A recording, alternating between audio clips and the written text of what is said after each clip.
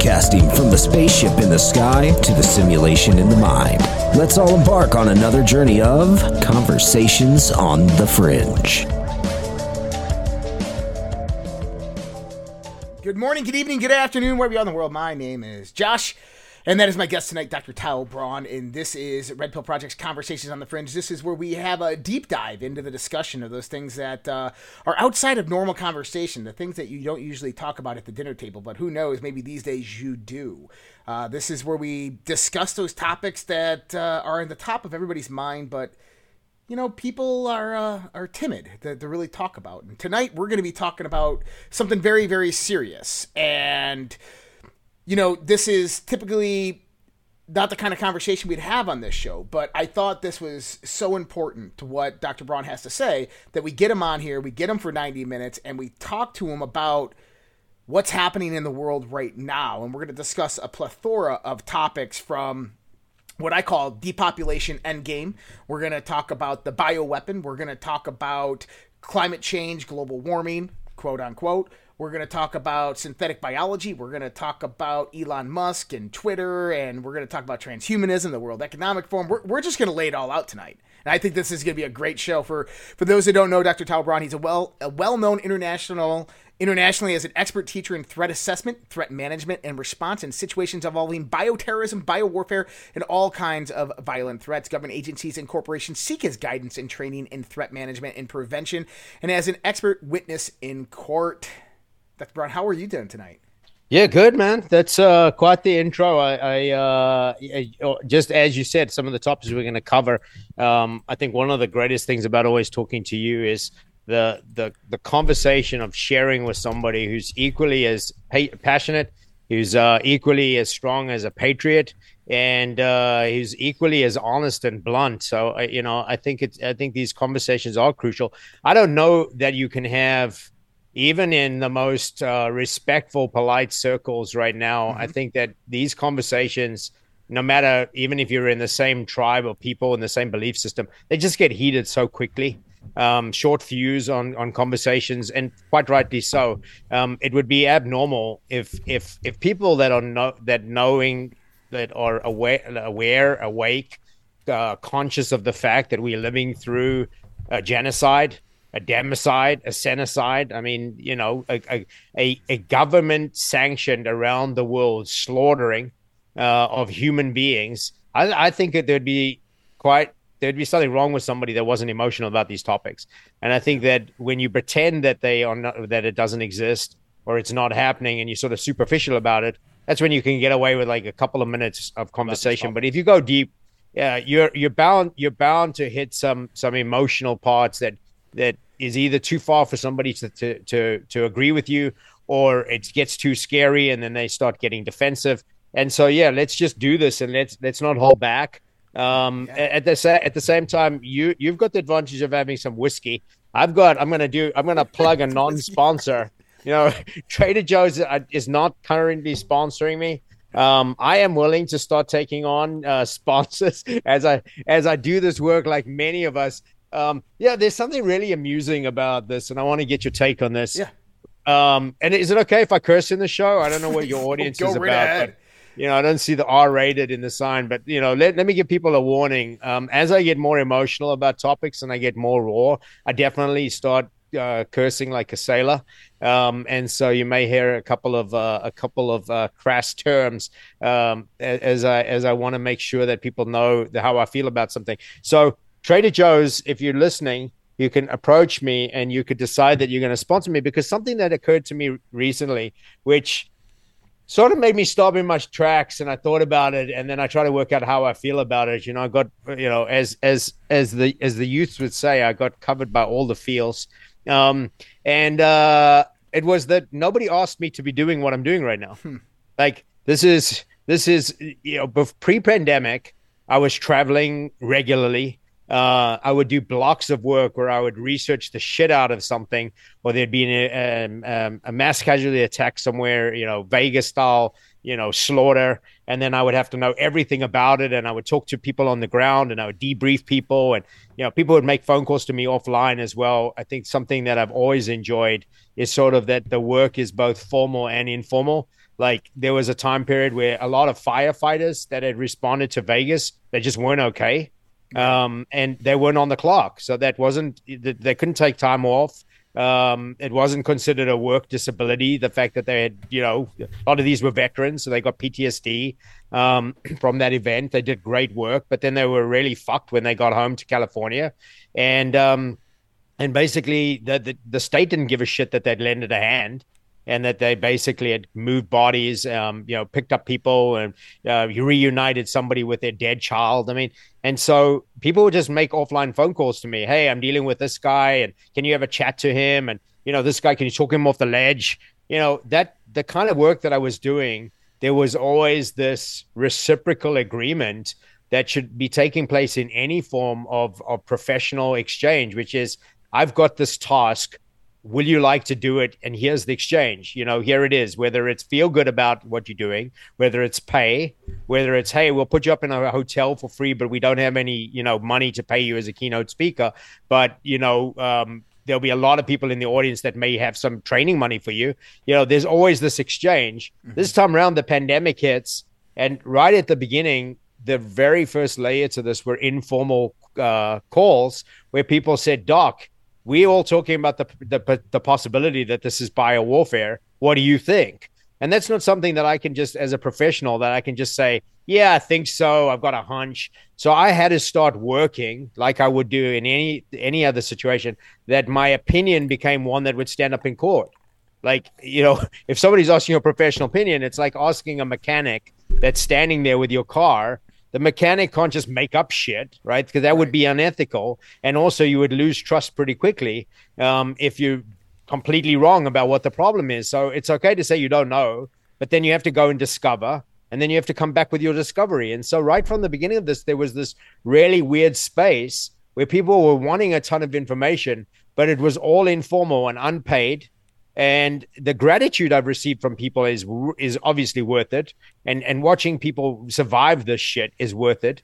But there's also something really weird about it, which is this, am I doing something in a way that is self-motivational? What's my agenda in it? Because unlike that exchange, nobody asked me to do the work. Nobody's asked me to bust my ass for 3 years. And there's a lot of us that are like that, in terms of doing this work. So, it's sort of making me feel these days that I've got to be okay with hearing more people saying, no, we do want you doing the work. And then I have to be able to, work out what that exchange looks like as I move forward, because ultimately this pandemic is not slowing down. They're doubling down. Right. How was that for a mouthful way at the beginning? Man, it's a beautiful monologue. I mean, it really sets the tone of what we're going to talk about tonight. Now, in the first part of this, you did talk about we're going through this genocide, and I want to note, because there is a bioweapon that has been released. Everybody that's watching this is understanding this. And we're going to get into this and how and why this is such. But there's another component as well that is playing out that I think everybody needs to be aware of. Most people do know this, but this event could not be happening unless they set the groundwork for the last 40 years of this one specific aspect. And this is psychological warfare. This is mass formation psychosis. The problem is that people don't realize that they're under attack. People don't understand that their medical freedoms have been violated and they've been injected with a bioweapon. And the media and the propaganda and Hollywood and DC and politicians and medical doctors have just gone along with it so much because they are victims to this as well, or perpetuators of this so much that these people just fall in line like mindless sheep and accept what they're told simply because it came from an authority above them. And we need to understand and remember that, because if we look back at World War II Nazi Germany, and any one of those Jews who had a glimpse into the future, any one of those Christians or trade unionists or any of them that were persecuted, had a glimpse into the future and knew that they would be slaughtered, It would have been a lot different of a story getting on the trains, buses, and being marched in the concentration camps. It probably would have never have happened because they would have rose up in troves and fought back. And see, there's this psychological component as well. So can you touch on that a little bit? Yeah, I mean, let me think about a couple of things there. One of which is that I think the Chinese word for this would be te. Te in Chinese martial arts, the idea of timing and basically understanding that you can have a fast, rapid attack. Like if somebody strikes at you, right, and you get to defend against whether it's open hand or a weapon, like the idea of what that timing looks like, that sequence events in time and space, in context, but also the speed of attack is going to change the defense. Right. And I think a lot of people don't have an experience with extremely slow attacks. Right. I mean, if you think about like the physicality of a bar fight, right? Like how quickly that can escalate, how quickly it can be over, the rapid speed of somebody throwing a punch at you. But a planned methodical attack, if somebody wanted to assassinate somebody and they spent 3 years working out exactly what that assassination is going to be, like the chances of them pulling it off is pretty high. Yeah. They're going to know a lot about their target. And so you're right. And I think it goes even further. I think 40 years is about right in terms of this campaign, but I think it goes further. It just that we have been dealing with this form of slow brewed, purposeful, intentional violence attack through the history of humankind. When people ask me about mass killings and they talk about like they start thinking about school shootings and school bombings and they talk about Columbine, you got to go back and you got to look at attacks that took place all the way back thousands of years, where the first kind of attacks, the first slaughters that I found were very similar to what we're going through now, where it would be a group of people pushed into a grave, more than likely alive. Right, a big hole dug that was, more than likely some form of animal trap, where they would run that animal towards the hole, and then that large woolly mammoth would fall down a hole, and it was an effective way of pulling down an animal. But then those same traps were used for humans, where they drove humans either off a cliff or they drove humans into pits. And so some of the earliest mass killings that I found are just simply what I feel. It might sound a little hokey to people, but I feel like what's been playing out through humankind is just a war between Neanderthals, what we call modern day humans, and Denisovians. And that the first mass killings that I can find are modern day humans versus Neanderthals. And they've rounded up the Neanderthals with slow, purposeful, methodical, predatory attacks. And I think now I think that it's the difference is that you use technology, and you can use more sophisticated propaganda, and you can use more sophisticated trickery. But ultimately, I think a big part of what you're talking about that we should get into tonight is the psychology of the masses that watch on the sidelines. Bystander apathy and bystander effect is something that I would have to teach as part of violence prevention, because most people assume that if they saw a violent act that they would get involved. But the cases show you that they don't. Like there was a really, really horrible slaying of a Lululemon employee, and it went on for hours. And there was an Apple store that was hearing someone screaming for hours. No one went to go check. They were right next door. The idea that we would get involved, the idea that most people would feel like that they would not be a sheep, is an illusion, because we're not programmed to necessarily go towards danger. In fact, a really interesting thing about violence is that repetitive violence gets boring. It's the reason that most people will hear their neighbors arguing, and they'll know at the back of their head, shit, man, that's gonna end up really badly one day. Somebody's gonna die in that house one day. Like if you know true domestic violence, if you know true intimate partner violence, and eventually you just tune out the arguing. Because it's not functional, and it's kind of dangerous for you to intervene.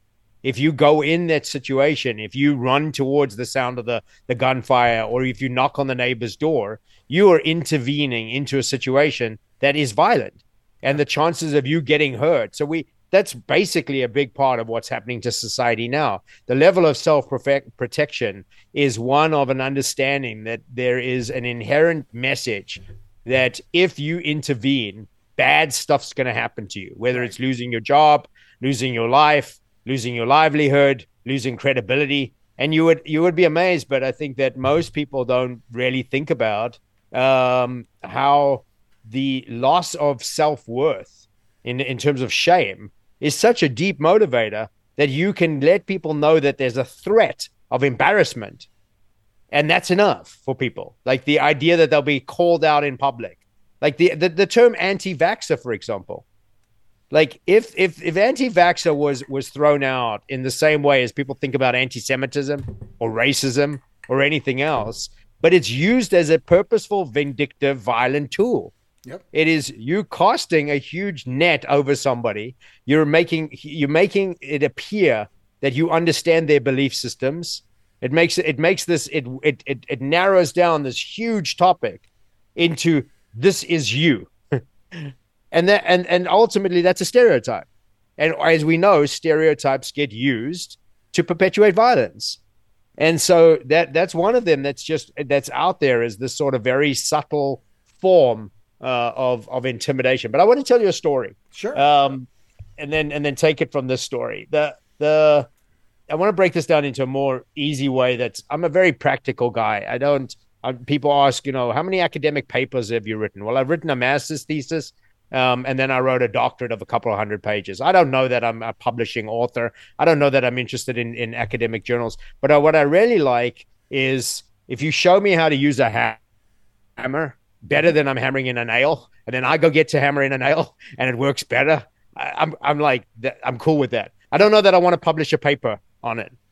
And if you're around me and I see you hammering something and you're open to me hearing that I just learned a new technique, then I'm the type of person who wants to share that. But I don't really need to reference it. I don't really need to say that there's been a clinical trial run, some form of methodical testing of this hammer technique. I could just be like, Josh, here's some cool shit I just learned. If you swing it this way, the hammer goes in. So I want to tell you about an experiment that I did. Okay. I got an opportunity as one of my blocks when I was becoming a clinical psychologist. I got these blocks of learning where you were in a hospital setting or a maximum security prison or a chronic facility, and you were basically learning about all the various bad stuff that can happen to human beings that take them to the fringes and to the depths of disparity. And one of the great opportunities I had was educating medical students. I think they were probably second or third year medical students on a ward round or a ward rotation where they were doing a block that would be called the block of psychiatry. Okay. This introduces them to basic psychiatry. This helps them to decide whether they want to specialize when they're done. And also, obviously, as a doctor, you've got to have clinical experience in multiple forms of disease, and that includes psychiatric diseases. So this block of students, they were a little younger than me, and they were med students, and my job was to teach them psychology, right? Which there's a difference. Psychiatry is similar to psychology, but psychology spends more time on the mental side of the thinking, on the motivation behind things, less side on unless you're becoming a clinical psychologist, it's less time spent on things like pathology and the chemical relationships between things. You get to touch on those things, but you're really the difference is a psychiatrist needs to know about the meds, the contraindications, the latest meds that the pharma companies are pushing as they come and they bring, the gifts and the sandwiches, and used to be the resort trips to the psychiatrist. But that's one of the big differences. So on this ward round, my job was to teach them what a psychologist would do as part of a team of people that works on a psychiatric ward. Mm-hmm. But I wanted to do something different for these folks. I wanted them to actually learn empathy for patients, because that's obviously lacking. You can see how that's played out now. Like, these doctors have zero empathy for adverse reactions to death from vaccines, to family stories, to tragedies that are taking place. They're dead to it. So I wanted to make sure that I could have an opportunity with these med students where I would get them to feel what it's like to have a psychological issue. Mm-hmm. Okay. Yeah. Now, what I did is I set up a little experiment where I asked for a volunteer, and this cool guy volunteers, and he's an extrovert and quite comfortable with himself, and he didn't know what he was volunteering for. But what I did is I set him up, and I said to him, okay, so what we're going to be doing is I'm sending you outside, and you're going to sit on a bench outside, and we're going to recreate a ward round, and we're going to talk about you without you here. And I'm going to learn as much as I can about you for like the next 10 minutes. And then when I come back, I'll have some questions for you. And that's what I did. I sat him outside. And then as soon as he was out of earshot with the door closed, I whispered to the group, we're going to be talking about anything else except for him. I don't know anything about him. I've seen him around. Seems like a friendly guy, but he thinks we're talking about him. Mm-hmm. And I said, this is the first layer, that is, he's going to start feeling insecure.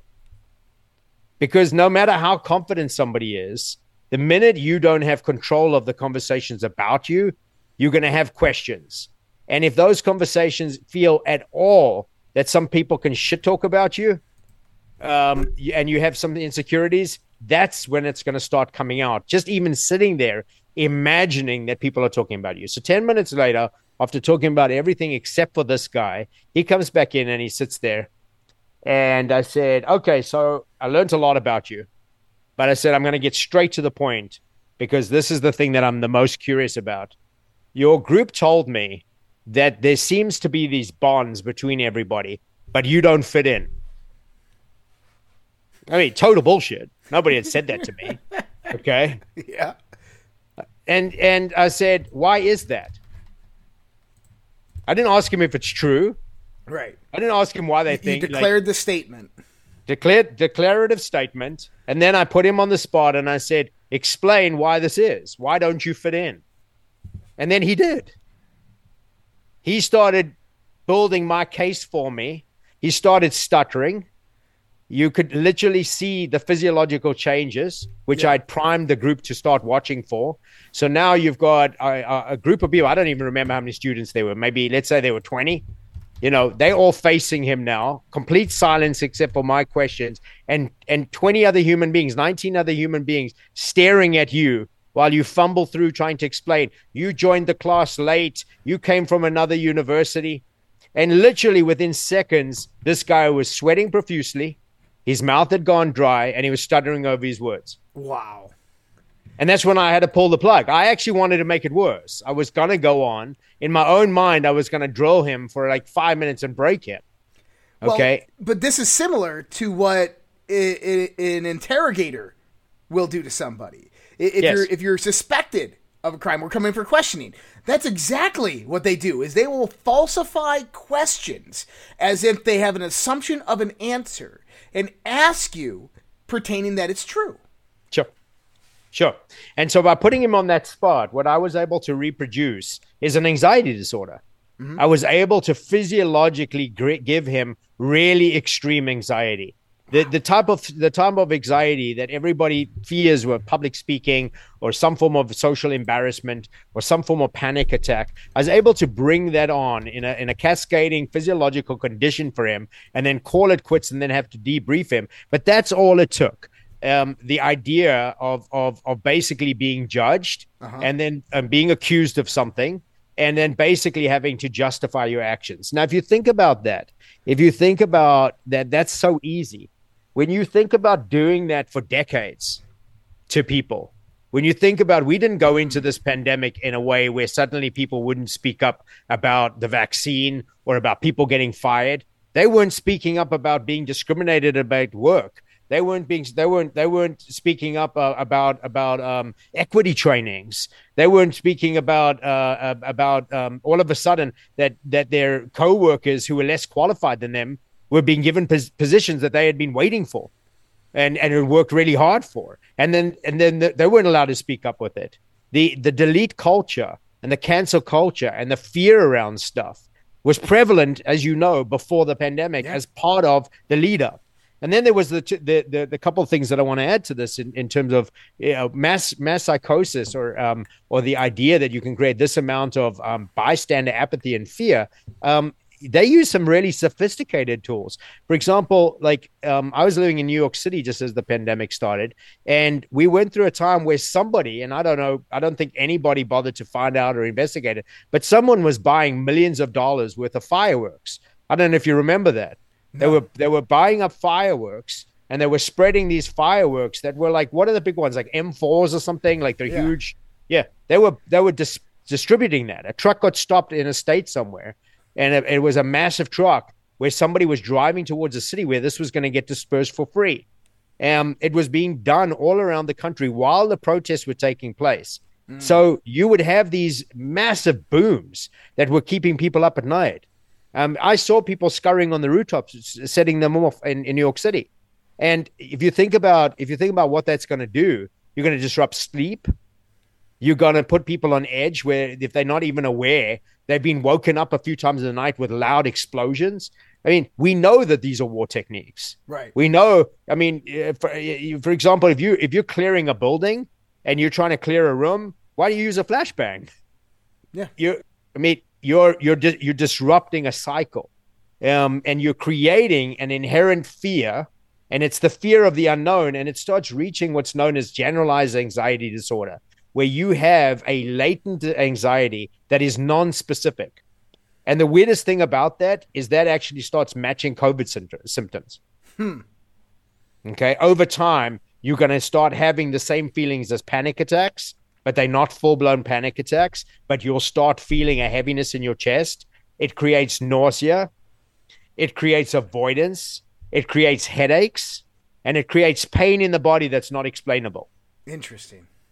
So even the techniques that were used can end up creating disease or the symptoms of disease in warfare.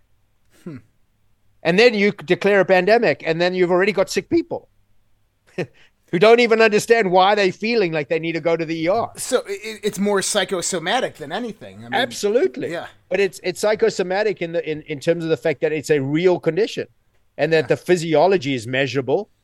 And if somebody is bending over with excruciating abdominal pain, they're not faking it. But it's psychosomatic, and it is you can manifest that in someone. You can cause that. I mean, ultimately, people are way too easy with throwing around the term gaslighting, but this is a form of gaslighting. But gaslighting has a very specific end goal. Gaslighting is to get someone to have doubt over their own sanity or their own ability to read reality. That's gaslighting now means all kinds of stuff. It's just been diluted, right. Which I hate it when great individual. Do you know do you happen to know the origin of gaslighting? No, tell me. Comes from a play that became a movie. I'm not sure of the year, but it's old. Like I want to say maybe even like 1930s, 1940s. And it was basically became a movie where the husband takes a gaslight and he messes with the toggle switch on it so that the light would flicker in their house. And then he pretended, the wife would say, that flickering is driving me nuts. And then he'd say, the light's not flickering, love. Oh. And he would pretend that it was her, that something was happening to her. Oh, we should talk to the doctor about this. Are you seeing that light flicker? That light's perfect. So it's used as an example that over time, that form of abuse gets to the point where the person can't tread on their own ground because nothing feels certain for them because they're doubting their own ability to read a situation. Wow. That's a term. And that's a profound term, and that we don't use gaslighting like that. It's very diluted at the moment, but it really is a purposeful end game of warfare, psychological warfare. That literally the person is just at the depths of self-doubt. a complete shattering of one's own confidence, of easy determinable appraisals. It's interesting too, because there's this other variation or aspect of it to where they don't question the reality. They see it happen. They let it bother them. And yet they're silent because they accept it within the reality. And they have all those anxiety effects. They have all those internal effects because the dialogue now is gaslighting themselves internally. And I think that that's a lot what's going on today, is that people notice and see something that's wrong, but yet they're afraid to speak up. They're afraid to get ridiculed or criticized or demeaned or canceled or whatever it might be. And they watch this. They go into work and they see these people and they understand that there's something wrong. Teachers, doctors, lawyers, whoever they might be. And internally, they question their own reality. Internally, they don't know what's real because of this psychological gaslighting of the self. And this is what we're living through. And the class of people that are the most pro-pandemic, the most pro-lockdown, the most pro-masking, the most pro-vaccine, the most pro-this won't end until the authorities look after us, are the most gaslit. And the worst part about it, in terms of the damage that's coming to them, they don't know yet. Right. And it's going to perpetuate. And to truly master gaslighting, you don't ever have to do the reveal. Yeah. Right. It gets to the point, like you've just said, where they are living through a feeling of not being willing to do anything because they could be wrong. And there's another very easy social experiment that's very easy to conduct that does this really well. It's a social cohesion experiment where basically what they do is they show people on a screen lines of different lengths. Right. And in a group setting, they have to say that A and B are equal. A is longer than B, and this one, B is shorter than A. And basically the everyone in the room is in the experiment, and they're all in on the act except for one participant. And you don't start off with just being wrong right away. You build the cohesion, everybody's on the same page, and then you start giving incorrect answers in cohesion. And then eventually the person will agree that the lines are, they won't speak up. Right. They won't say, what the fuck just happened? Like, that's not true. They just look around and everyone's getting the answer correct. And they're too scared to be the wrong one out. And it takes an incredibly special person. It's a tiny percentage of the world that is doing what you're doing or what I'm doing or the people that we associate with or the people that follow us. It's a tiny, tiny percentage of the world. And it needs to be like that. That's the weird part about it. If you think about who we are as social animals, like a community of animals does not get to live or survive or thrive if it's not a herd. Right. There has never been a population that is sizable that doesn't act like a herd. That's what you need. You don't go into Africa on the safari and see wildebeest or buffalo roaming the plains and in groups where there's 5 of them. There's 5,000, and they're all in sync, and there's protection in that, and they move and they stampede. And when there is somebody that's on the fringe, it's generally that they've been pushed out, or they're old, or they're sick, or that there's been a problem with the alpha. Like if you challenge the alpha, you get fucked to the fringe, and then you die. So, as a clinical psychologist, I want to bring this up because you just lit a light in my head. John Calhoun's mouse utopia experiment.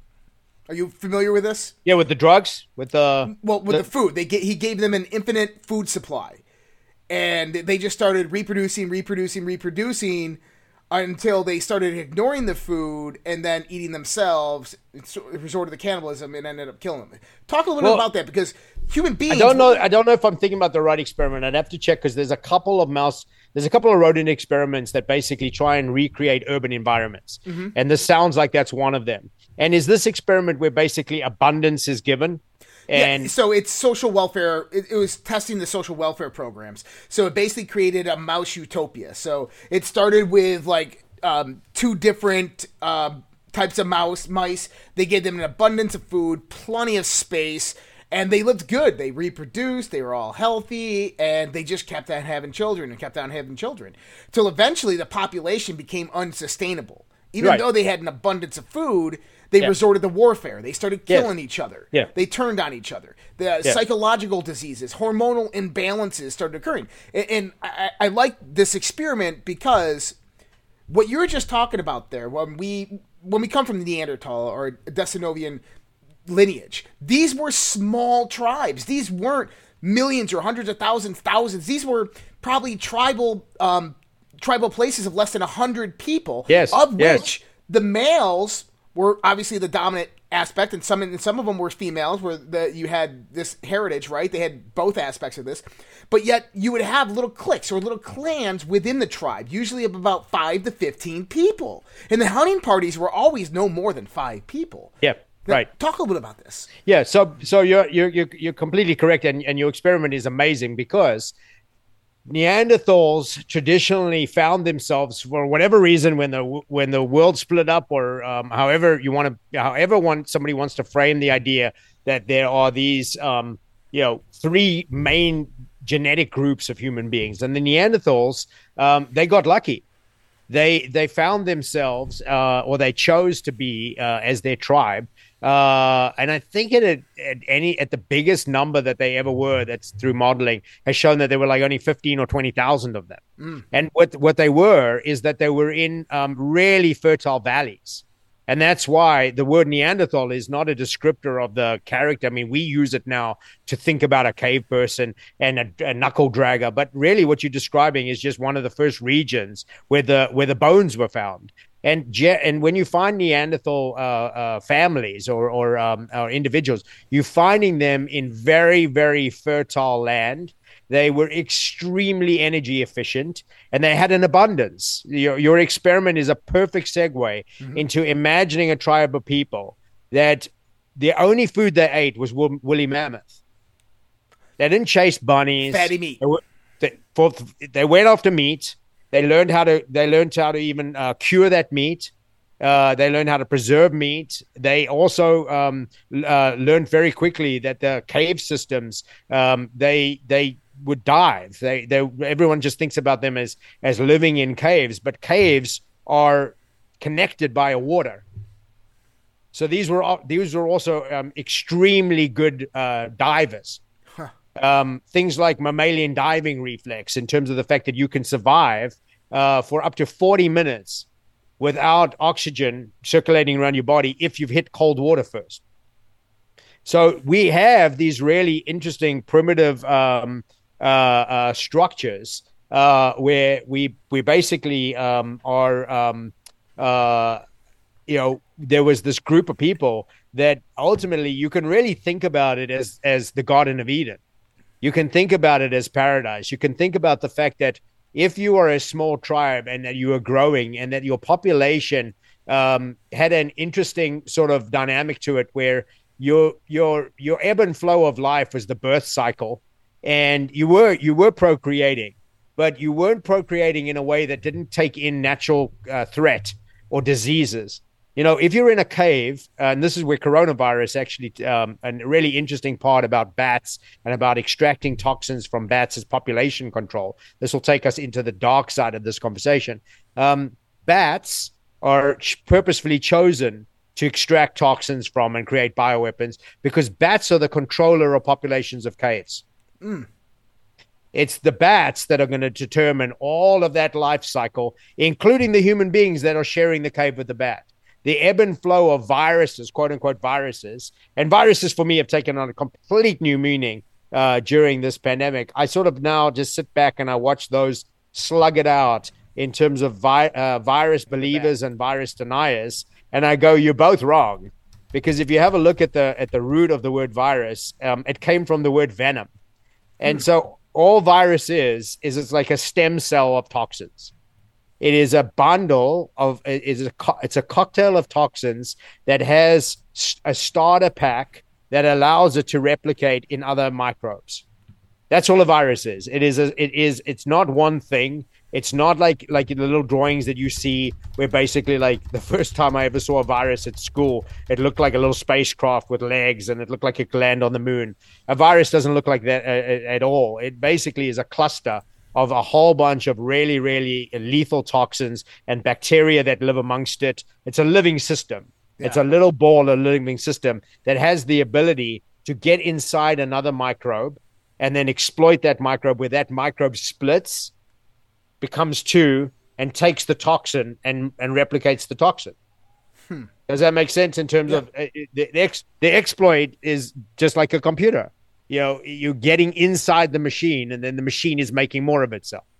And so, I think that the understanding of what we're talking about in terms of population dynamics is that Neanderthals never had a reason to do their own form of population control. They didn't need to cull from within. The ebb and flow of their own cycles, extreme winters, you would have die-off, and then you would have rebirth. You would have great seasons, sort of from the Bible.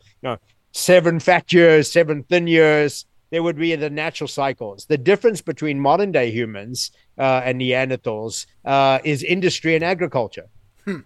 It is the desire to store food, to take more than you need.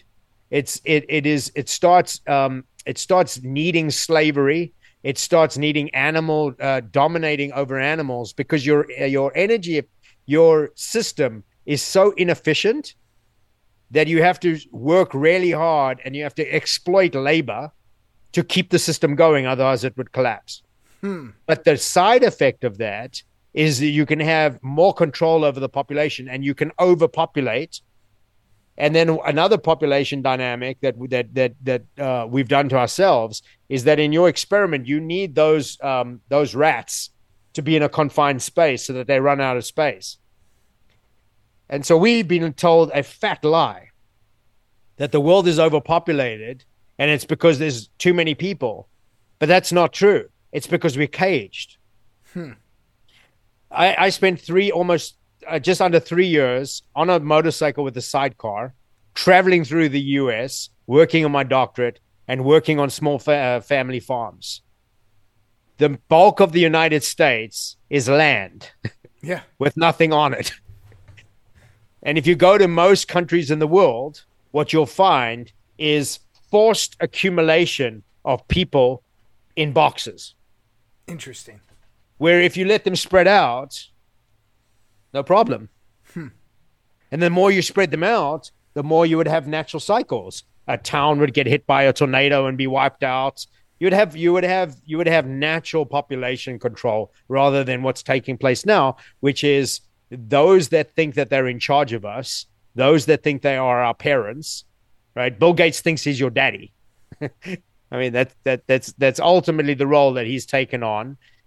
People like himself,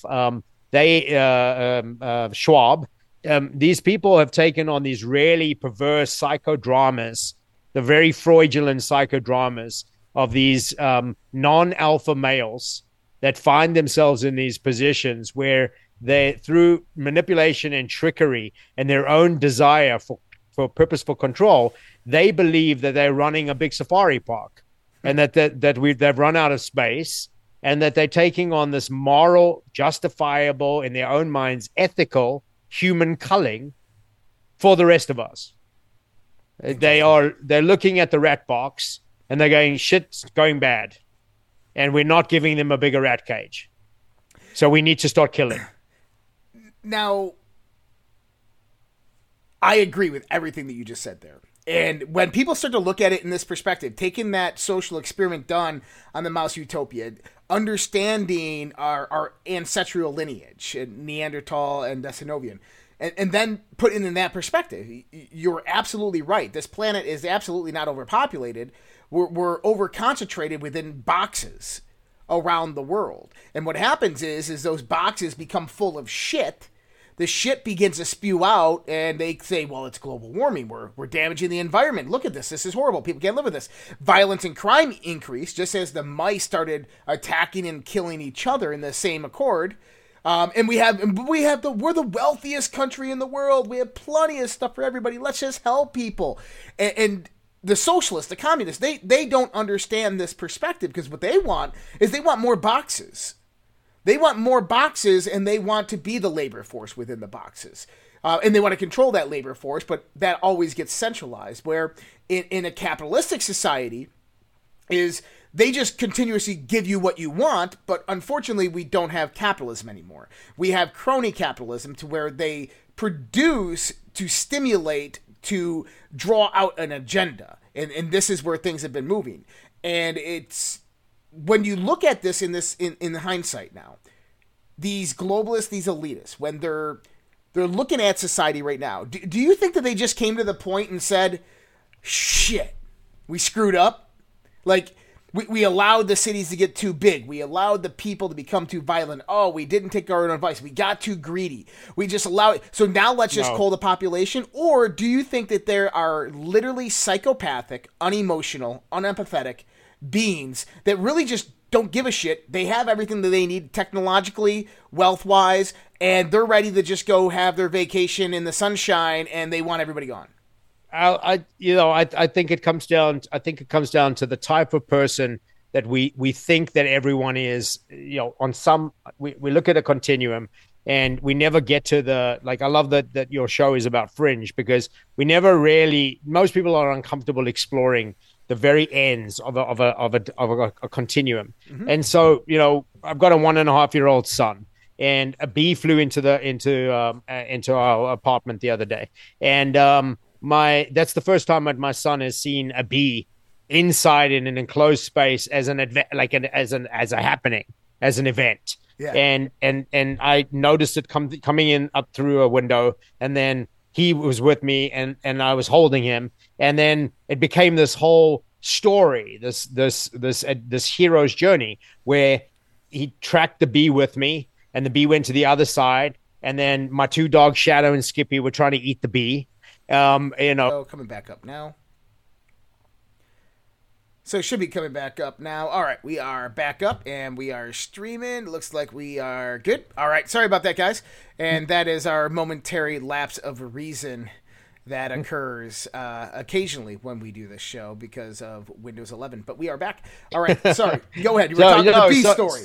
So just watching him see this drama, but the thing that I didn't do on purpose was, that my goal in that was that I got the dogs away, and I gently grabbed the bee in a sock, and then I walked back to the original window, and I opened the window, and I freed the bee, right? And so my son is going to learn that you don't have to kill everything to control the situation. Yeah. That you don't have to create killings and kill boxes and depopulations and also the inherent fear that people have after some sort of dangers that makes them turn on that psychopathic energy of destruction, right? Of Thanos, of the Greek god Thanatos, a thanatic impulse of this can only work out if death comes to the intruder.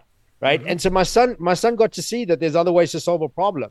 And my son got to see that there's that role modeling is something that he has now a choice.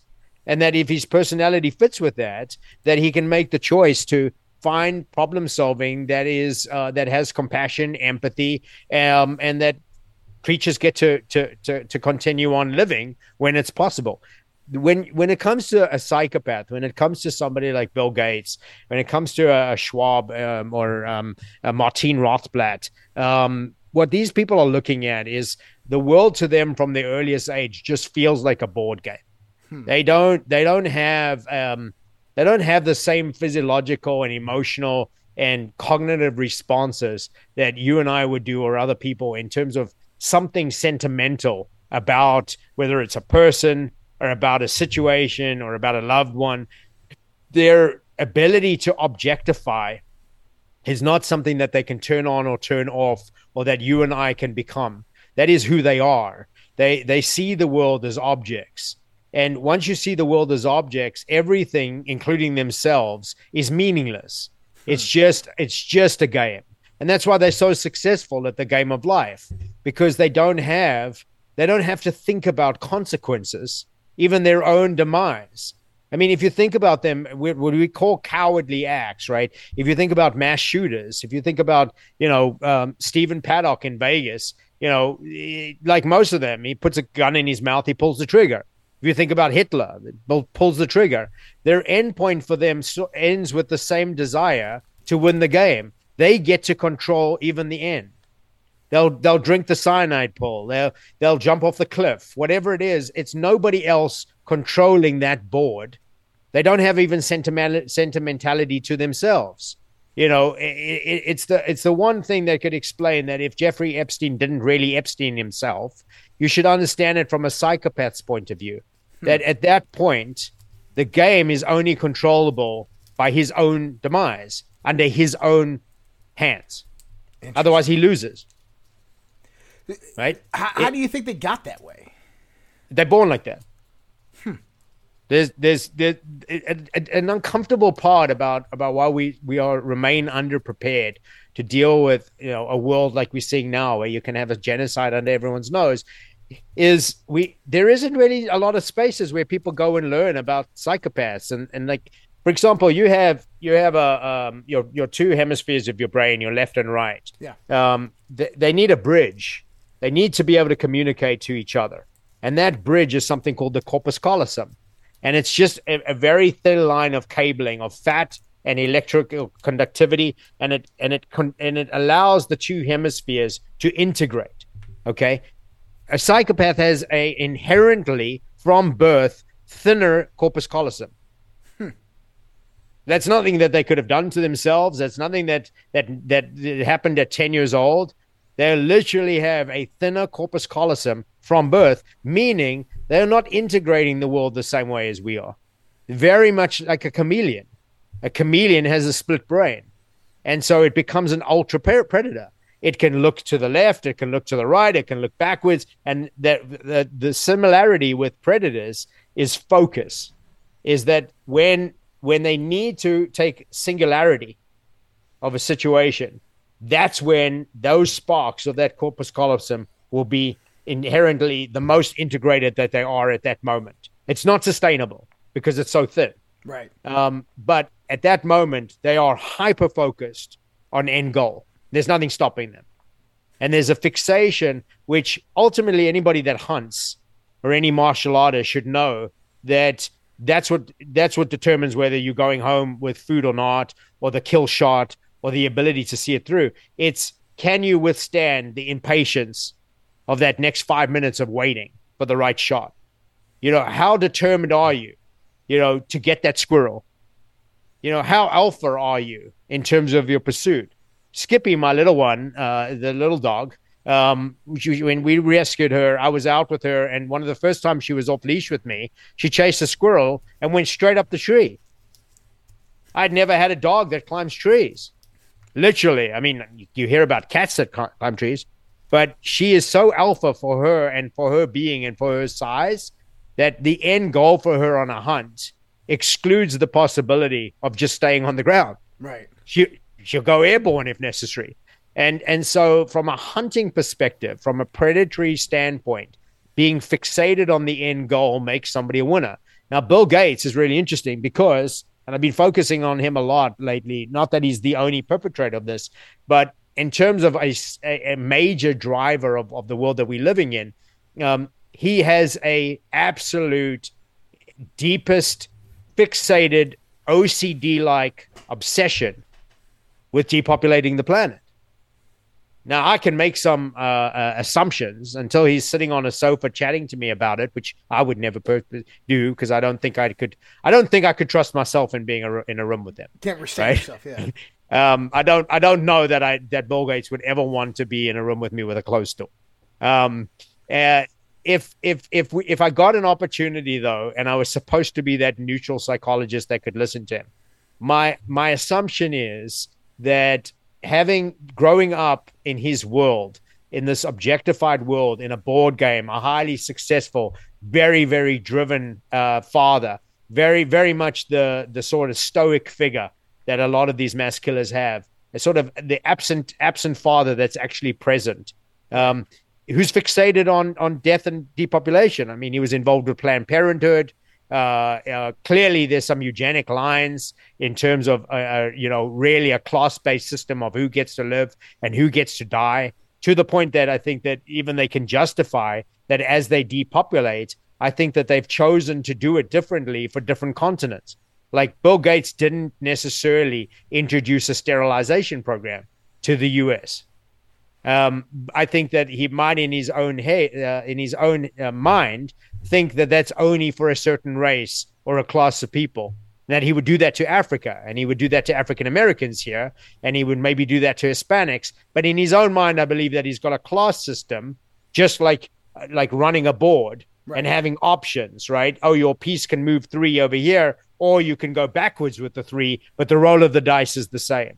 I think he's very methodical, but I think that it's very purposeful based on his background. And I think that it's deeply disturbing that I don't think anybody besides his inner circle knows how powerful that infatuation is. You see it on his ex-wife's face every time there's an interview, where there is an absolute discomfort. And I would imagine that the person that he spends, like, I don't know her name, but once a year he meets up with a college person or some woman that he was very close to. I'd imagine that in his closest circle, she's been the person that has been the most behind his desire. I think that there's somebody that always stokes the fire. There's a person that is sort of the ultimate enabler. Like Adam Lanza's mom was that for Adam Lanza. Right. Like, do you think it's a compensatory mechanism of, so they lack this level of empathy or compassion, right? And so there's got to be a compensation mechanism going on to where when they do these certain things, they become hyper-focused on an agenda, and when they accomplish it, in a sense, they get this endorphin reward, and that, in a sense, compensates for the lack of empathy that they've had throughout their whole life, and this is their emotion. You're spot on, and that endorphin is actually really interesting, because what they're really feeling is it's a rush that is like a drug, mm-hmm, except that the physiology of it is they go from having a very low resting heart rate, bradycardia, to normal. So what they're really experiencing is what a runner is after with a runner's high. So your word endorphin is perfect, but it can't last longer than a second. And so ultimately the chase for them is always the desire to feel alive. It's not necessarily that it felt great. Like Bill Gates never seems happy. Right. He always just seems like he needs the next big thing because he's not there yet, because he'll never get there, because what he's really trying to do is feel alive.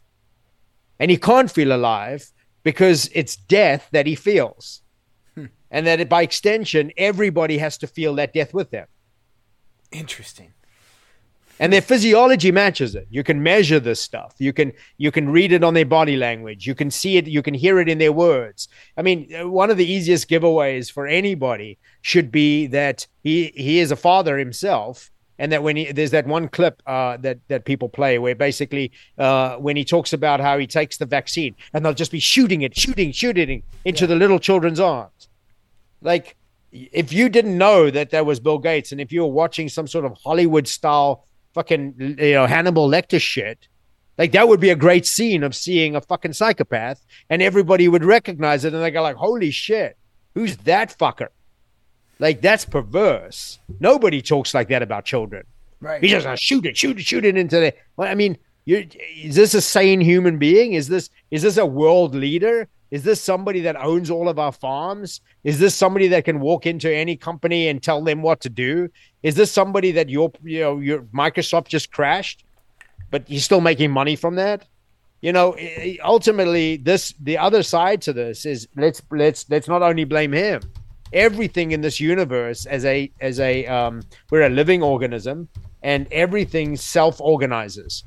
And feedback is the driver of self-organization. Mm-hmm. So Bill Gates' next move is a full algorithm, a human algorithm that we all run on, which is based also on the feedback that he was getting about whether he was on target with his desires, or whether he was going to get stopped, or whether there was embarrassment or shame, or whether there was anybody that would make it uncomfortable enough for him to actually think about what he's doing or have to redirect his energy. Not that he would feel bad about it, but that his methods were not working would be a forced change. And the answer is no. Nobody in Bill's life has ever actually put him in his place. Like he went through, a full investigation, U.S. government against Bill Gates. He came out fine. He got a slap on the wrist, and he carried on doing what he's doing. And then now he's done this, and he can go on TV and he can say all vaccines are shit, including these, and nobody goes, well, you didn't say they were shit last year. He's never held accountable by anybody. Right. And maybe that also comes about through the authoritative parent aspect in childhood. As he goes through childhood and he's got two very high-profile family members who are continuously busy on a regimented schedule, in and out. He was raised by nannies, never shown probably from the time he was born. He was probably handed to a nanny and really never held by his mother very much. He lacked the compassion, the empathy. He lacked the physical touch. He lacked the verbal appreciation of his being, and this is why all he sees and feels is death, is because he was never loved, and he doesn't understand what it really means to be alive. And even if he was completely loved, even if it was an absent father, and even if his mother was the most doting, he just can't feel it. That's the genetic part. That's the biological part. That's the part that is the most disturbing for me, because like all disorders and all diseases and all compromises, that's a disability. Right? Yeah. Which sounds really weird, because how are you saying that Bill Gates has a disability? I mean, look at him in terms of net worth. Look at the power. As a disabled guy, he's done really well. Well, they would look at it as not a disability, but in sense something that makes them higher than humanity on the evolutionary charts. Do you remember the Fox TV show Fringe? Never watched it, but tell me about it. Great show. So basically what happens is you have this one scientist named Arthur. He's kind of a government scientist involved. He's a polymath, but involved in MK Ultra and trying to get kids to develop psychic abilities, telekinesis, telepathy, these types of things. He ends up ripping a hole in the universe to a parallel dimension. And 20 years later, after everything's said and done, the hole begins leaking through. And various fringe type events occur and start happening. And there's these people, they're like pale white people in suits and black hats, meant to be like kind of the Men in Black, that observe all of these fringe events, and they do a few shows on them. What they end up finding out about these observers, they call them the observers, is they're time travelers from the future. And they say sometime around 2038, there was a genetic therapy developed which increased the intelligent capacity of the human brain. But since the volume never increased within our skull, it grew so large it overtook the emotional centers, to where the emotions were basically thrown out and our intelligence capacity increased, so they lacked empathy and emotion. And it's almost kind of like they think of them as that. They think of them as this higher predator because of this. Okay, so I'm gonna just, that is an amazing opportunity to go. That's exactly what they're doing through this vaccine program. Really? Explain it. Because from an observer point of view, if we're observers, right, and we're watching a planet, what should be noticeable to most people that have, I don't want to put it into a camp of people that are vaccinated and unvaccinated. I'm going to put it into a camp of people where, for whatever reason, the spike protein has not taken over our brain. Right. Okay. Can be a vaccinated person, can be an unvaccinated person, can be somebody that had COVID, didn't have COVID, exposed 20 times. For whatever reason, it didn't work on us. Okay. Then you get to then be an observer, and you get to look at what's taking place. What everybody should notice is that the world currently is dulled down at the moment, and that everybody there should be a level, and I say should, and I'm using that as a way of commenting on what we've defined as normal reactions, right? There's no true marker on it. It's just over time, We are supposed to hear a story about, I had a high school friend. He went off, him and his wife. They got vaccinated, both of them around the same time. They're both now dead. I'm 50 years old. The guy was 50. His wife was probably around the same age, healthy. They're now both dead. There's 3 children involved. Okay. These are stories. Most people now know somebody in their circle where they could talk about an adverse reaction. They could talk about a horrible, something that happened because of quarantining, a suicide, fentanyl overdoses that are, absurd, cancer people in Chicago airport. There is such a world around us that should be so emotional for all of us. And yet, we're all dulled down. We were chasing balloons. Yeah, we're chasing balloons, or we're just talking about, superficial stuff, or, people are just going about their business. And especially people where this spike protein has gone into their system.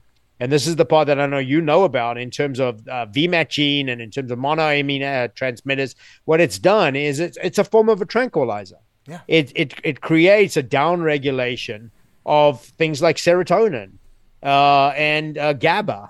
And it's going to give you those dope. It's going to give you it's going to give you not a baseline of dopamine, which should sustain your task-driven activities. It's going to make you bounce, which means that there's these fixated journeys that people have. And if you're not a hunter anymore, and if you're not a video gamer, the interesting part about that is that fixated feeling has to go somewhere. And that can be the scariest thing about this, because it will get attached to a belief system. And if you're hearing radio advertising for vaccinated, if you're hearing about people telling you all these horror stories and people that are unvaccinated are going to die in hospital and everything, their dopamine up and down has made them like hunters, where they've taken on these personal missions, where I'm looking at people in that crowd of people that will purposefully boast in their Twitter profile that they are misinformation hunters, right? Or that that they feel like they're disinformation warriors. Can you hear the word choice? Is that ultimately those dopamine bounces have taken that hunting impulse, that fixated, I will get the food, and they've just turned it into extremism. Wow. And that goes back to that. So let's assume then that there is this environmental, this epigenetic aspect of bringing people to this sociopathic standpoint, to where they are in this bouncing of this neurotransmitter, which brings about instability within their biochemistry, to where they have various voids or black holes emotionally, socially in their bodies, and they latch on to various ideologies. Now, they are automatically prone to social influence and social engineering, and this is why we had is Orange Man bad, Donald Trump's a criminal, then we have I stand for Ukraine, or social justice, or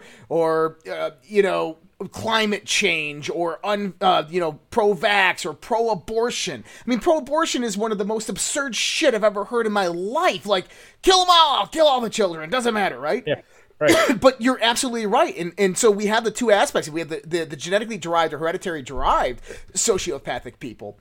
And then we have the manipulated people who are manipulated through biochemistry, environmentally, through biochemistry, through decades of psychological abuse, that they become destabilized internally biochemically, that makes them prone to latch on to these points of extremism.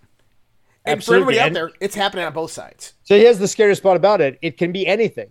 It doesn't have to be any of these extreme topics. Those are easier because they're emotional triggers, and they will divide our tribes of people. Well, but because we've lost our main form of drivers of survivalism, it's replaceable by anything.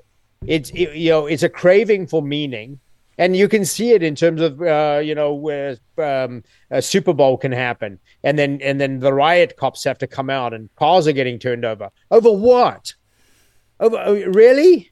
And you can see it in terms of the fact that someone will go out and, buy an expensive, football jersey, or they'll have their favorite player, or, but they don't actually give a shit about their own kids or what their kids are doing. or they won't spend an hour just, following up on the safety of a new experimental product. They're just going to take someone's word for it, but ask them the score of the game, or it's a replacement that literally the parties that want to control. It can be anything. You can get somebody fixated, and I'll tell you the one that's about to come up, which I know you're well aware of. So I'm pointing out the obvious over here. They're going to get people fixated on UFOs. Yep, that's what they're going to do, and that's straight out of the 1950s.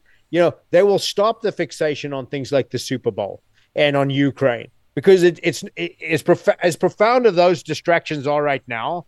The ultimate big change of going onto a one government, US-based BlackRock cryptocurrency, running the entire world, one system, one exchange, one social score, no borders, no countries, just a group of people called the capital that run everything, is going to require a bigger distraction than anything that's happening now.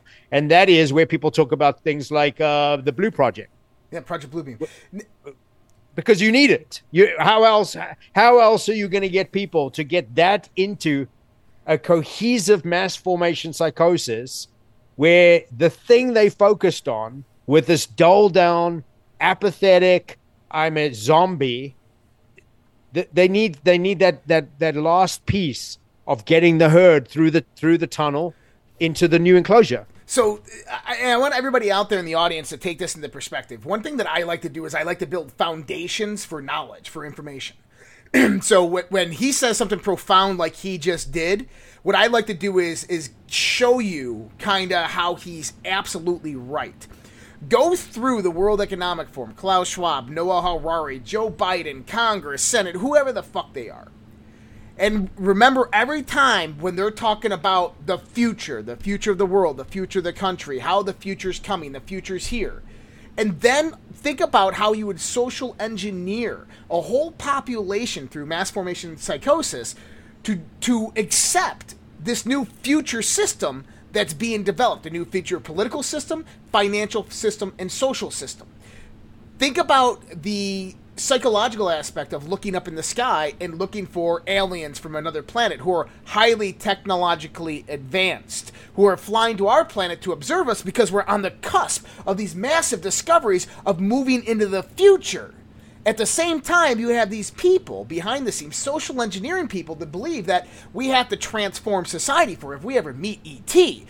They're never going to want to come and communicate with us when we have a divided nation, a divided world, and not one world government, and we can't even figure out the healthcare problem. This is how they are going to manipulate all of society and engineer them into that doctrine of a one world government. Yeah, for me, what you were doing, like, I was thinking about, okay, so how do I break it down where it doesn't even sound so conspiratorial and big? I mentioned to you that I worked on farms. If you want to be, let's say, vaccinating the herd of cattle, or if you need them to go through a dip, right, a pest dip, right? And you have a discussion, your ranch hand, and, your volunteers that might be there, and your 10 employees if it's a small ranch. Like, the night before that, you're talking about the day, what's going to happen the next day, or a week before when you're going out and buying the products. You're not meeting in secret under some form of dark. Like the cows shouldn't imagine that there's a plot, right? But there are discussions, and they're just deeply practical. There's nothing sinister. From the perspective of, if you've got a goal that this needs to take place, and that this is the planning, and this guy's going to arrive with a truck, and he's going to be pulling up the fencing, and this is why we're going to build a funnel this year. And remember last year, we had a couple of calves that were injured. Let's make sure that we do it a little bit more in the center this year. These are not dark, sinister plots. And so when you look at World Economic Forum, if you look at world summits, if you look at Singularity University, these are just people meeting that have a mutual agenda that ultimately we, the people, have given them permission to think they're in charge of us. Mm-hmm. And then they're going about their business. They're not, this is the thing why you can't trap them in some sort of like crime in real time. because none of them think that they're criminal, and none of them are doing it where it's like, of course there's corrupt deals and someone's trying to slide 50 million here, and if you funnel this, and if you blow up this oil, if you blow up the pipeline, then that's going to create this. But ultimately the agenda of all of them is no different than stupid corporations that meet about meetings. They are doing what they've laid out. Like I came across a document, I think it might have been 20 years old or something, from the UN, and it specifically talks about the world being overpopulated. Mm-hmm. And then it specifically talks about like the African problem. And the way that this document says that the best way to fix Africa is, they don't call it sterilization, they call it family planning, right? And that if they go out there, and you've heard Bill Gates say this as well, that if you can improve healthcare and contraception, and then these moms won't feel like they need 8 babies that don't make it to make the one. But ultimately, those discussions are happening with rational people that don't think that they're sinister, but they're thinking this through, that they're going, why is she having 8 babies? And if we make sure that if we raise the economy and we create this this situation where 2 of them will thrive, then she doesn't feel like she needs 8. But ultimately, the problem with that is the conversation is not being had with the mom, and that there's an assumption that person doesn't want a big family. There's the assumption that if they fix the problem, that person would just choose to have 2. Right. But what if they wanted to have 8?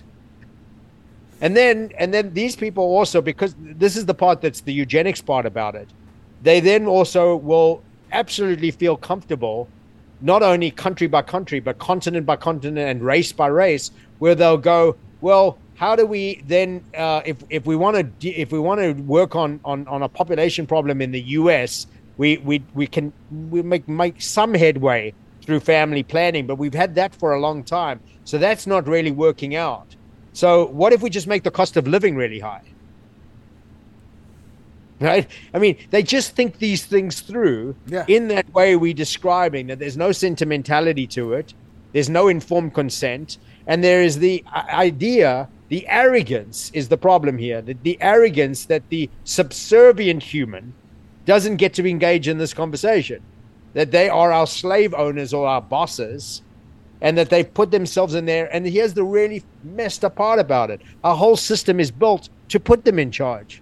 Right. So we all expect them to be accountable and turn themselves in. But ultimately, they would turn around and say, well, we haven't been doing any of this in secret. Like how many people from every country in the world just attended WEF? Right. I mean, they showed up. They showed up as a big conference, as a thing to learn about and learn the script and what PR companies are going to be doing this and how it's going to be easier for them. Like, they're not hiding any of this. The biggest issue for me is that I think that what we've got to really look at is that we as human beings have to decide that this system of hierarchy that's been a sense of a pyramid, a royalty-based pyramid, right, it needs to stop. Like, ultimately, humanity has never had an opportunity to go back to some form of truly an understanding that everybody's a stakeholder. And that ultimately the person that goes to vote for you doesn't get to think about the problem.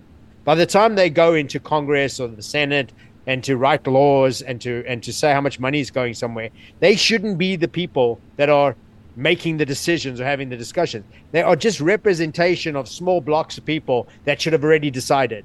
Right. That was originally what the founders intended. Exactly. Yeah. And the minute that you're blowing up a pipeline and that you're not informing the people, you've turned your back on that principle, right, of safety and ethics and stakeholders. But it also goes back to this one point. So I've studied the esoteric mysteries, occultism, for well over 2 decades. And there's one thing in the studies that you learn is that these people that are very high up there, occultists, these what we can either call white magicians or dark magicians, good or bad, either or, they all think the same thing, is that there's 3 evolutionary branches of humanity. There is what they call the low man. The low man is what you were describing earlier. They go to football games. They get all proud and happy when their team wins, but when the team loses, they're emotional and they fight and they get angry. They resort to very, very instinctual emotional positions. Even with the happiness, it's very, very emotional and primal. Then you have the middleman. The middleman has a higher level of intelligence. They're typically educated, right? But they have a very, very low emotional intelligence. So they still have this primal instinctual drive in the sense what brings about their emotional center, even though they have levels of logic and rationalism developed within their life. But then you have this upper man. And this upper man is twofold in these communities. There's one, it's devoid. They rose above the emotional centers. And they go from a complete stoic or logical, rational perspective on everything. This would be your Bill Gates, sociopathic. Or they learn to be more, I guess, stoic in their emotional perspective, where they rationalize even the most terrifying evil. And they believe that they are in a higher position because of that rationalization, because of their ability to see things from that 40,000 foot view. Yeah, you're right, and you remind me of the term that the Nazis used in terms of Übermensch, the Superman, and I think that ultimately, I think that the cruelty here is, I was thinking about like, okay, so if some guy was listening to us and he's really into his team, and it's insulting to think about like how he gets riled up about his team and then he's prepared to fight for it and whatever. But I think what I'm trying to say with that, and what I think what you're saying as well, is that ultimately that position has not necessarily been chosen by that person. That they find themselves in that situation. It's a form of grooming, generational grooming over and over, and that they've really never experienced. They've never experienced another side where they can get excited about other things. And ultimately, the worst things get for somebody in their job, and the least control they have, they're going to substitute. It's sublimation. They're going to substitute it somewhere else, and you're gonna see that sense of joy, or that sense of getting behind the hunting team, the gladiators fighting in the Colosseum. The idea of it is that the less you can control in your world, the easier it is to replace it with something artificial. But the cruelty in it is that the person doesn't get the experience. Like somebody might like not even have the time to go out fishing anymore. Like the rush has been taken away from them in their mundane lives, and their lives that are like overly complicated and overly expensive. And then, of course, it becomes generational, because then that same father or that same mom is not able to do the family stuff with them. Everything is rushed. Then instead of being outside, everything's indoors. It went from, if you think about what they've done to us, and using your model of the rack box, malls aren't a thing anymore. So we went from even having an environment of outdoor, most kids that grew up from other generations running in the fields, playing, stickball in the streets, switching on the fire hydrant when it's hot, going whatever it is, even in an urban city, you're outdoors. Then everything started becoming indoors in terms of things like malls, right? Now they took away the malls and kids are in their bedrooms. So the kill box is getting smaller and smaller. Wow. Whoa. Right? To the point that it becomes so small that you then live in the metaverse, in Mark Zuckerberg's metaverse. There it is. You channel it smaller and smaller. Now, that metaverse, sadly, when you talk about we're talking about this psychopathic, sociopathic brain, you have your predatory instincts, and you have your predators that can control it. But I think the most dangerous form of psychopathy is apathy. I think that a very dangerous form of it is getting to the point where you watch bad stuff happen, and it's your inaction that's the action. Right. Like, but somebody's getting raped in another room at a party, and you don't give a shit about it, and you don't do anything about it. That's more psychopathic than the rapist. Yeah. Like you're able to change the world for somebody, and you've chosen not to get involved.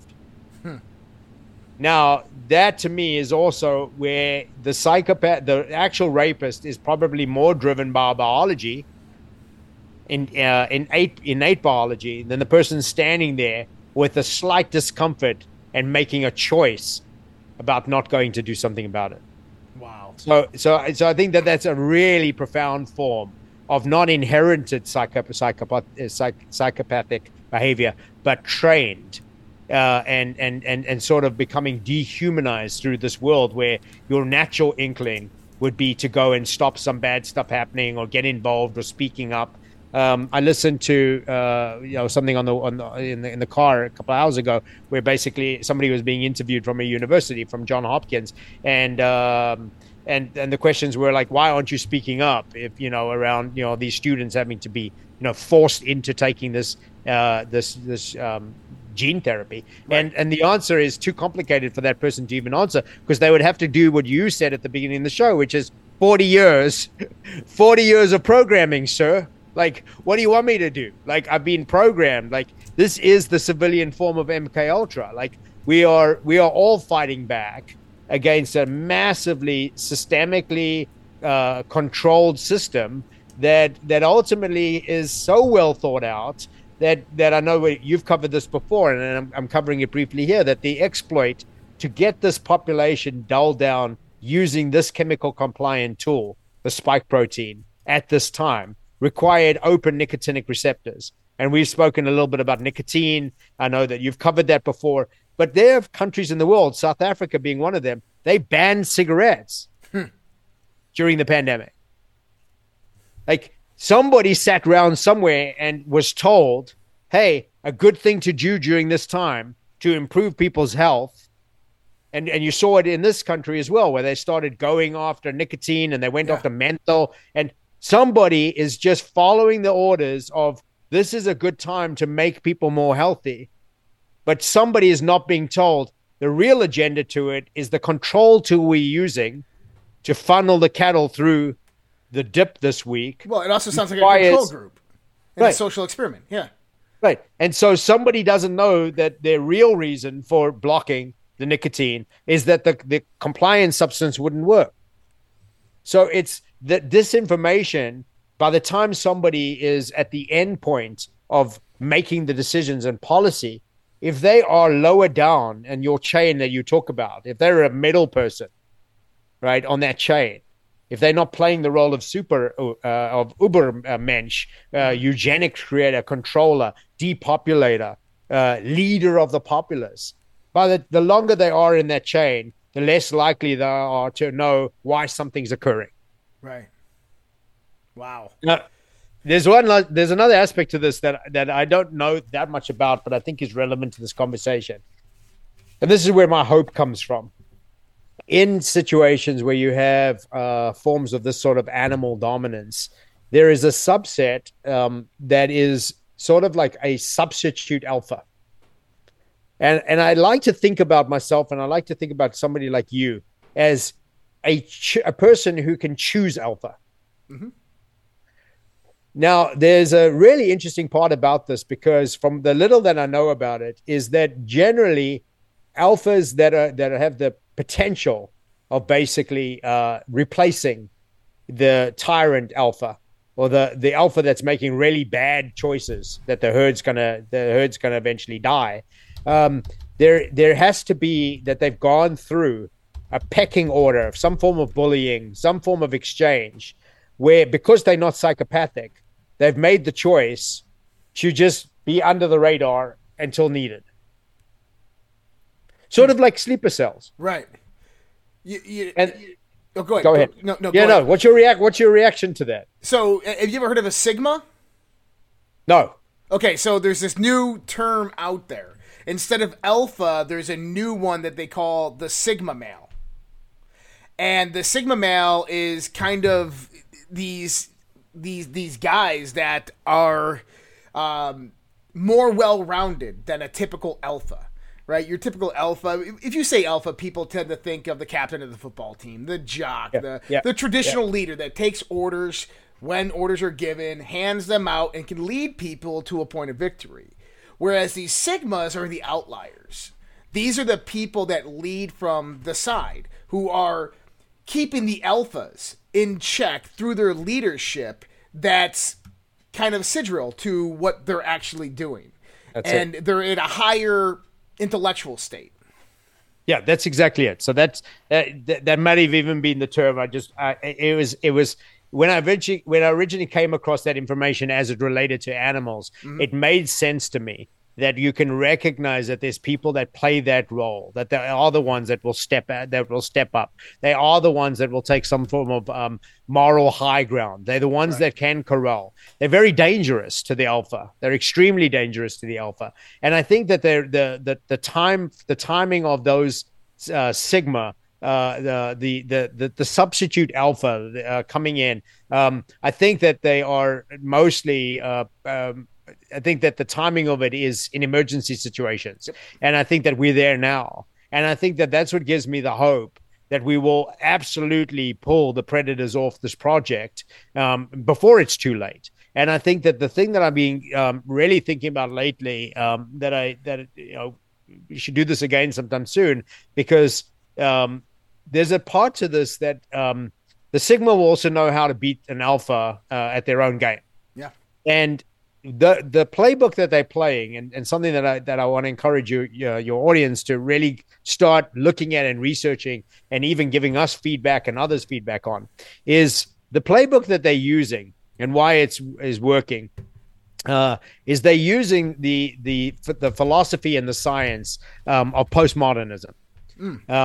And that gaslighting that we talked about. So postmodernism has a potential of creating this illusion through an understanding of quantum theory and quantum mechanics, that basically everything is plausible, and that there's no right and wrong, and there's no fact or fiction, and that there's ultimately that Schrodinger's cat is both alive and dead. And for those that don't know what that is, they should go look it up. It's just a mathematical equation that looks at from a quantum particle experience, that you can have a particle being driven, and that ultimately that it, until the observer looks at it, the particles are neither have gone to the left, let's say, or to the right. They're waiting to be discovered in terms of where they can go. It's called the Heisenberg uncertainty principle, which was derived into Schrodinger's cat, of a cat being put into a box of which nobody could see. There was a radioactive tablet with unknown decay rate that was put in there, and the question is the cat alive or dead? And for 80, 90 years, they answered the question that the cat is in a probabilistic state of live and dead, because they have something known as the collapsing of the wave theory that comes from the Heisenberg uncertainty principle. What does that mean is that when something is not measured, you don't know its position, but you know it exists, and it's not observed, then it exists in a probabilistic waveform in a what they would consider to be, at that time, locality. What we just found out with the new Nobel Prize in Physics last year is that it's actually non-locality, in the sense that those things that are unobserved in the universe no longer exist with, so let's just take an atom and an electron. If there's an atom and we're not observing it, but we know that atom's there in that gold molecule, they would believe that that locality would be within the specification of that wave function in that atom. What they just realized is that there's no locality in the sense of non-locality. So the wave functions actually spread through infinity until that point when it's observed, and that probabilistic function comes into being. And so, anyways, I want to use that. I want to use that in no differently, in the most practical way than a hammer driving in a nail. If they are beating us by using postmodernism with this idea, like, for example, like, I don't know that you can see me right now because I'm identifying as invisible. Okay. I mean, I hope it worked, right? I mean, this is how absurd it is. I see what I believe you to be. Okay, but I don't think you can see me right now because I'm identifying as invisible. But what they're borrowing, right? And this, there was a wonderful part of my master's degree in my training where we started working through these concepts as it relates to psychology. Now, there's a concept, for example, called naive solipsism, which is that nothing else exists in the world except for you.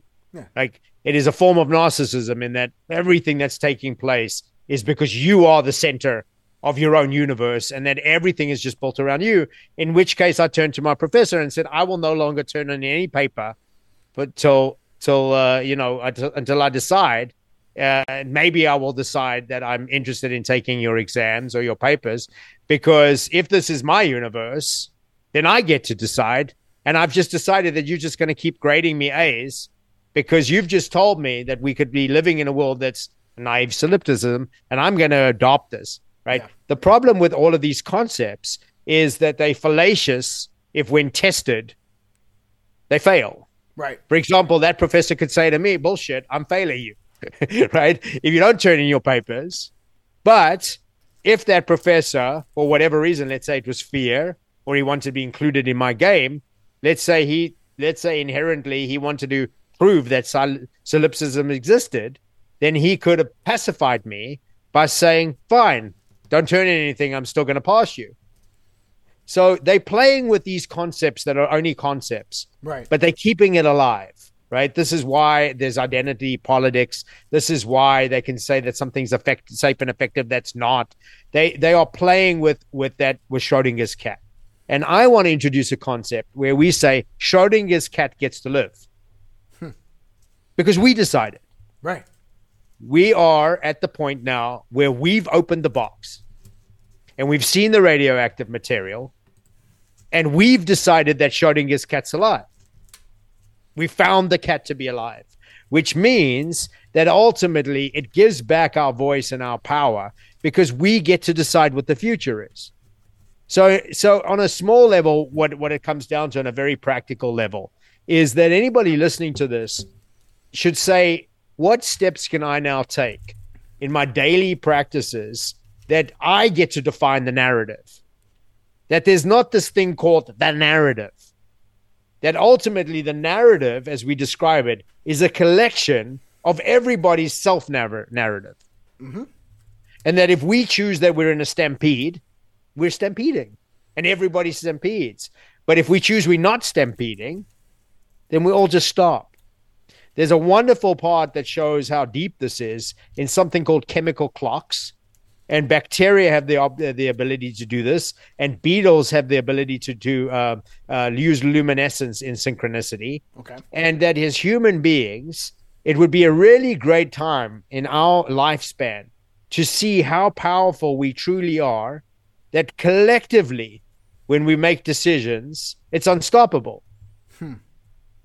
So if there's enough people, for example, that decide that no one put this person, Bill Gates, in charge, and that we decide that he's an actual mass murderer, and that we decide that it's end of the game for him, just like this, like magic, it'll be the end. It doesn't actually require that much. It doesn't require a new Nuremberg 2.0. So I call this the Bannister effect. I've talked about this extensively. The 4-minute mile. The 4-minute mile. That's right. Yeah. Before that point in time, nobody believed it was possible. You'll have a heart attack if it's done. The Romans, like, oh, it can't happen.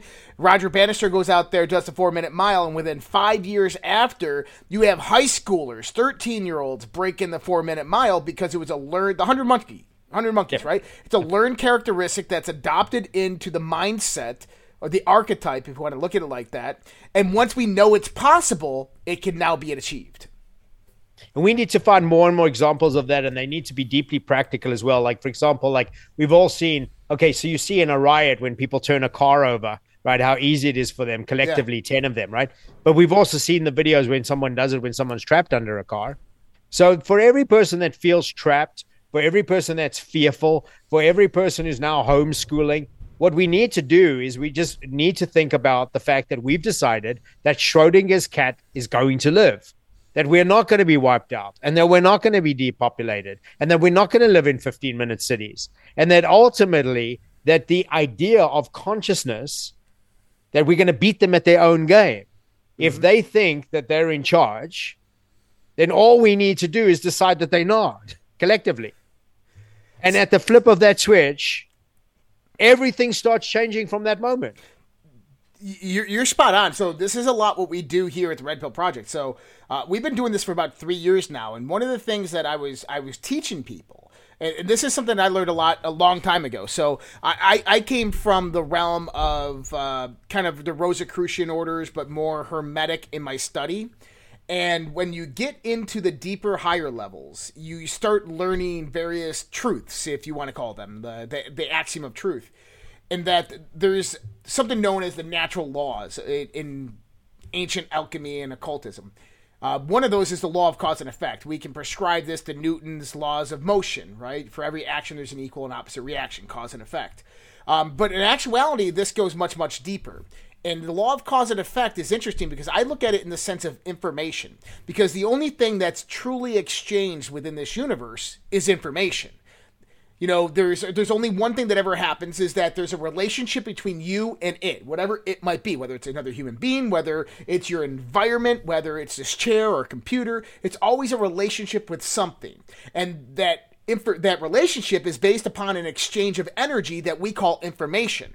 Whether it's heat or cold, either way, it has a carriage of data component to it. And so I always looked at law of cause and effect as what I'd learned is that these are not conceptual points, but states of being.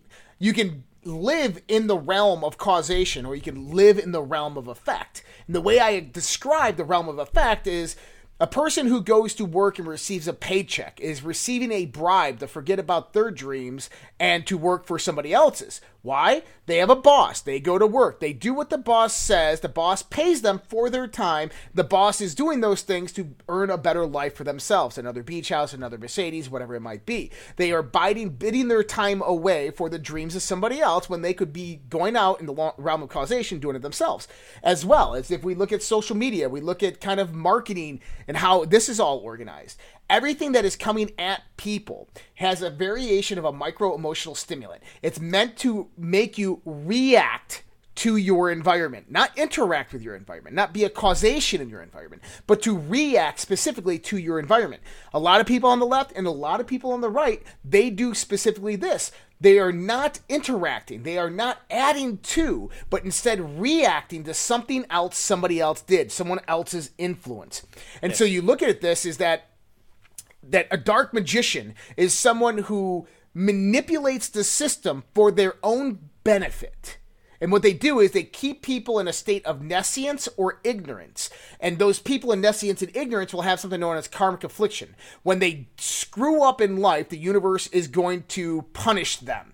That punishment is a reward, the influence that comes back towards the dark magician. Whereas a white magician would operate in the realm of causation, to where the alignment of my archetypes, my mind, my thoughts, my actions, and my influences in the universe go out to benefit myself and the others around me, of where I am in control of my interaction with my relationships and I don't consistently react to the environment around me. That's why when I started the Red Pill Project, it's never believe anything anybody tells you, no matter who they are, what authority they possess or profess, unless you can prove it with your own investigation, your own inquiry, your own research, and through your own volition.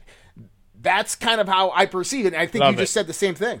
Yeah, absolutely. And I think that it's an absolute urgency to get back to that. But I also think that it's my own reaction to going back, and we can round this up in terms of two things. One is that when we talked about this tribe of people that lived in these fertile lands, the U.S. equivalent of it, I've actually lived in that area for a little while. Mm-hmm. There's the Gallatin Valley in Montana, of all places, that is so fertile that at one stage all the tribes that lived there had agreements not to war in that land because they didn't want to spoil it for themselves. They didn't want to have to go through this valley and of Garden of Eden and have to look over their shoulder of thinking that a warring tribe is. So they actually had peace agreements amongst themselves because people inherently know that when something is so powerfully abundant that you shouldn't mess with it. Right. And I think that ultimately, for me, it's this idea that we've been driven into a system of inefficiency where everything is inefficient. And so then everything requires a slog of work. And what we need to be able to do is remember that we're not living in an inefficient universe. Everything is supposed to be efficient and easy. And human beings that want to control make everything purposefully complicated. Right. Like, for example, like one of my supplements, Anacardic, I've taken it off Amazon for now. I'm trying to decide what to do with it because Amazon penalized me every time that I didn't put in the tracking number promptly it would show up that the tracking number, that the package had gone out and that the tracking numbers were delayed. And then I got an email from them recently saying I'm penalized because the packages were getting to people early. Right? And what they actually want from me is they don't want me shipping my own product. Right. What they're trying to do is get me to ship my product to their distribution center so that they can control the shipping, that they can get the discounts on shipping, that they can make their system more efficient. But ultimately, I don't want my stock sitting on it in a distribution center somewhere. Right. I don't want Amazon only having the interaction with my customers, right? And so ultimately, they create an inefficient system, and then they make people work harder to live. And ultimately, what we've got to do is we've got to have a child's mind. A child's mind would basically, a child that's free of fear would go, Daddy, why are you doing it this way? There's a much easier way to do it. You're doing it in a stupid way. And then you would say to that child, well, what did you think of?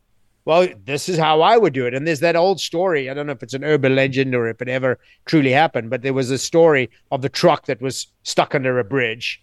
And they were trying to move the truck until a kid came right by and let the wheels out, the air out of the tires.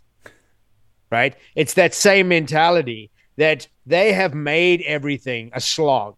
Right. And part of what we're going to push back is saying that inherently all of us are smarter than this, and that there's a better way to do it, and there's a more efficient way to do it. And this is why I absolutely want to encourage the movement now of homesteading, of growing your own fruit and vegetables, of sharing. In our area here, we belong to a buy nothing group, okay, which means that, when you have a 1.5-year-old kid, they outgrow everything, or their toys, are something that stimulates them for a week or two, and then they get bored. Right. So there's these groups where you just tell somebody puts it out there. I've got a push bike. You may need to replace the grips on the thing, but other than it's great, come and get it. And then when you're done with it, you put it back on the group. We'll play them at their own game. Yes, it's true. We'll own nothing. Okay. We'll own nothing and we'll be happy. We'll change that to we'll buy nothing from you and we'll be happy. Because truly, one of the things that I want to tell people that are, were born in the US is from an African's perspective, I grew up in South Africa.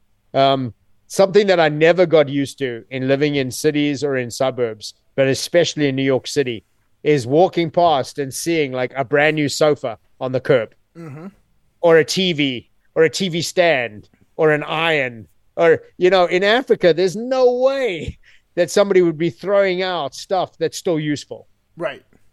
Right. Because everything is valuable. It's this non-psychopathic way. It's the sentimentality that if you've got a dining room table and you can afford another one, if you want a bigger one, or if you've outgrown it, somebody else needs it.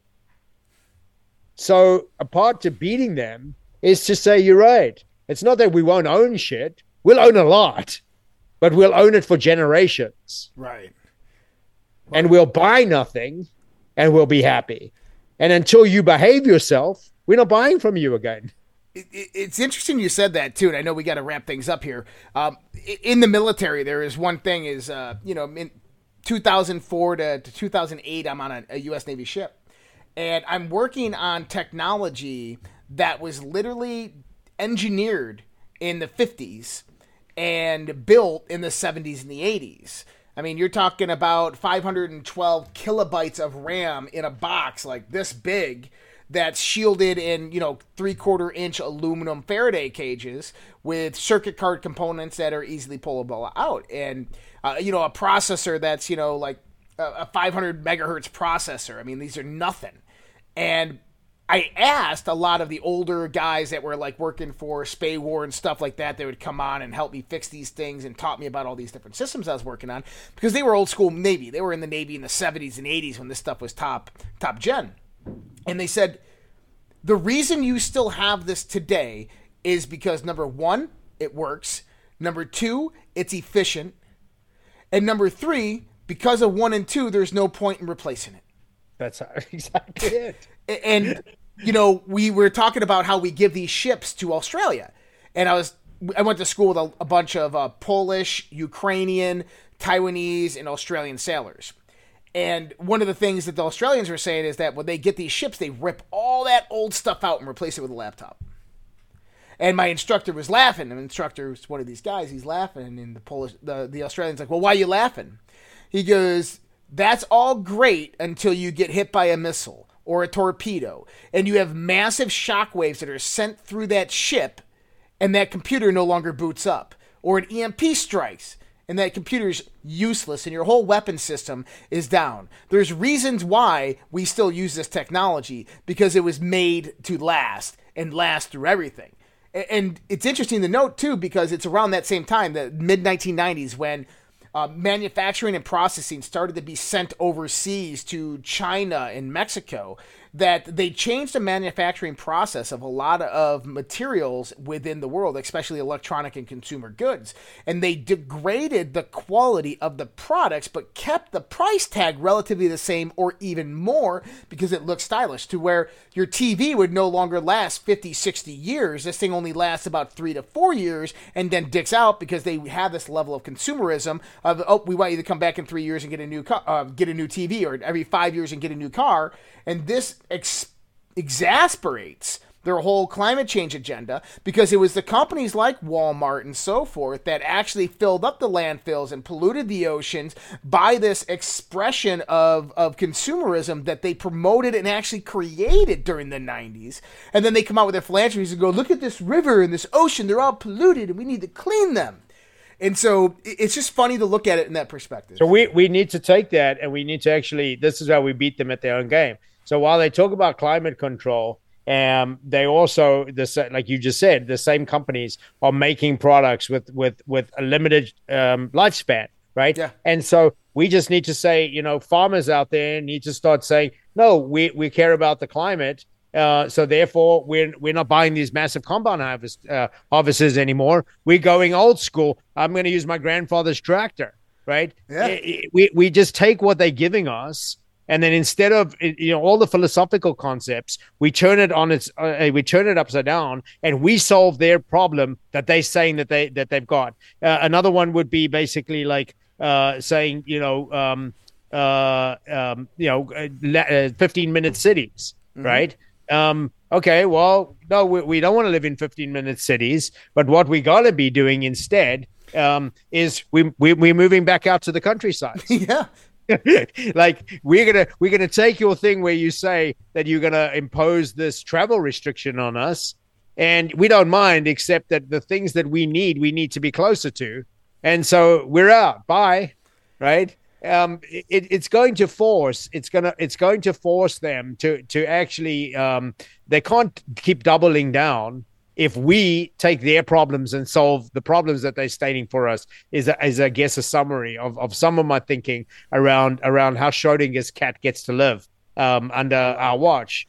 And in some way, like it's basically what I've been doing from the beginning, and what you've been doing is, as problem solvers, the last thing I want to encourage people to do is something that I've been aware of lately, and I'm glad it didn't happen in the show. I was almost a little afraid because of your wealth of knowledge. Lately, I've been thinking about that more and more. I've been having to be asked these really complicated questions to things like chemistry. I thought we maybe would get into like being concerned about phosphates, for example, and how that interacts with the vaccine. And lately, I've been thinking about that. That's another way to put me in a kill box, because I'm not a chemical engineer. So where are the chemical engineers answering these questions? So the more and more that there's only a few people taking on the tasks is another way that they would. And so what I'm going to start doing also is I'm going to say, I'm not sure, but I've got this guy that can explain it better than I can explain it. This is what I've found. This is the information that I've got, but I've got a better teller of the knowledge than I've got. I think that there's been a lot of us during this pandemic that have taken on we've shouldered the role of the few, but it's not sustainable. Right. And so now I'm shifting that. I'm going, okay, I don't know that much about the chemicals that were released, but let's find somebody that can talk about those chemicals. Well, and feel free to, hit me up and we can put stuff out. We have a private social network that we have. And we got thousands of people on there, and I'm almost positive we got a few chemical engineers on there. Here we go. And my stepmother who lives in California, who's a Chinese national, who went to MIT and graduated, obviously, cum laude or whatever the fuck it is from MIT. She's a biochemical engineer. That's how I have knowledge on the topic. I grew up with her. My father developed molecular modeling software for pharmaceutical firms, and she was a biochemical engineer. And I was the American Chemical Society student for 4 years in a row, 2 years in college and 2 years in high school in advanced AP classes. And I loved biology and physics and chemistry, and it was my life. That's why I have an understanding of it. I can go and read papers. I can read textbooks. As well as, it helps when you have a passion for science, right, to understand science. But you're right, is we need more experts to come in and answer these questions. Another aspect of what you're just talking about there is dioxins. That the majority of these train crashes, derailments that we've seen have released an abundance of dioxins. Now, dioxins are noted as a very, very harmful environmental toxin, because one of the things it does is it produces infertility and it suppresses the immune system. And I said, oh, wow. Isn't that interesting that every single one of these derailments that we've had, every single one of these fires that we've seen in the last week, all release dioxins out into the atmosphere? And this is exactly their purpose, is depopulation, suppress the immune system, allow to kill and die off. And for everybody out there who's wondering, the title as per our conversation is we did talk about the depopulation of the world. We just did it from a psychological perspective of how these people actually think and what they're actually doing. And if you understood this conversation tonight, then you can understand what they're doing now and what their next moves are. And I think it's crucial. Yeah. It's crucial. All of it is relevant. All of it's important. But I think that we're still needing to make sure that a lot of people are still basically like thinking about, the end goal over here. And a lot of people are still on that slightly uncertain path. And I think that to round this up for me is that until people hear more of the thinking, especially around how a psychopath thinks, they don't get to step into that role of what you define as sigma. They don't get to hear it as urgent. I think it's the reason that a lot of people have still been AWOL. And with that, I can't be AWOL anymore. I got to go let the pups out. And thank you. It's always such a pleasure to speak to you. And let's do this again soon. Absolutely, Dr. Tal Braun. Before you go, biochemscience.com. I shared the link in all the chats. You guys can go there and find out his various different products, Copperine as well as Anacardic. And then as well, if you just want to visit him, it's drtaubraun.com, drtaubraun.com, and that is linked up at all. This is going to be a part one of a different part series. We're going to have him back, and we're going to have another discussion. Maybe we'll bring in, David Whitehead, DW Truth Warrior, good friend of mine. He's out in Rumble. He's chatting it up with everybody, saying it's a fantastic show. Maybe we'll bring him in, and we'll all have a great conversation. But Dr. Tal Braun, thank you, my friend. Hats off to you. You have a great night. Everybody else, we're going to be going to Fringe After Dark here in just a few minutes. That's on the Social Red Pill. Got to go to socialredpill.com. It's his live Zoom. I'm going to share the information, and we'll see you guys there. Socialredpill.com. Have a good night, everybody. Either we will get the full cooperation of other governments to stop this menace, or we will expose every bribe, every kickback, every payoff, and every bit of corruption that is allowing the cartels to preserve their brutal reign. And it is indeed brutal.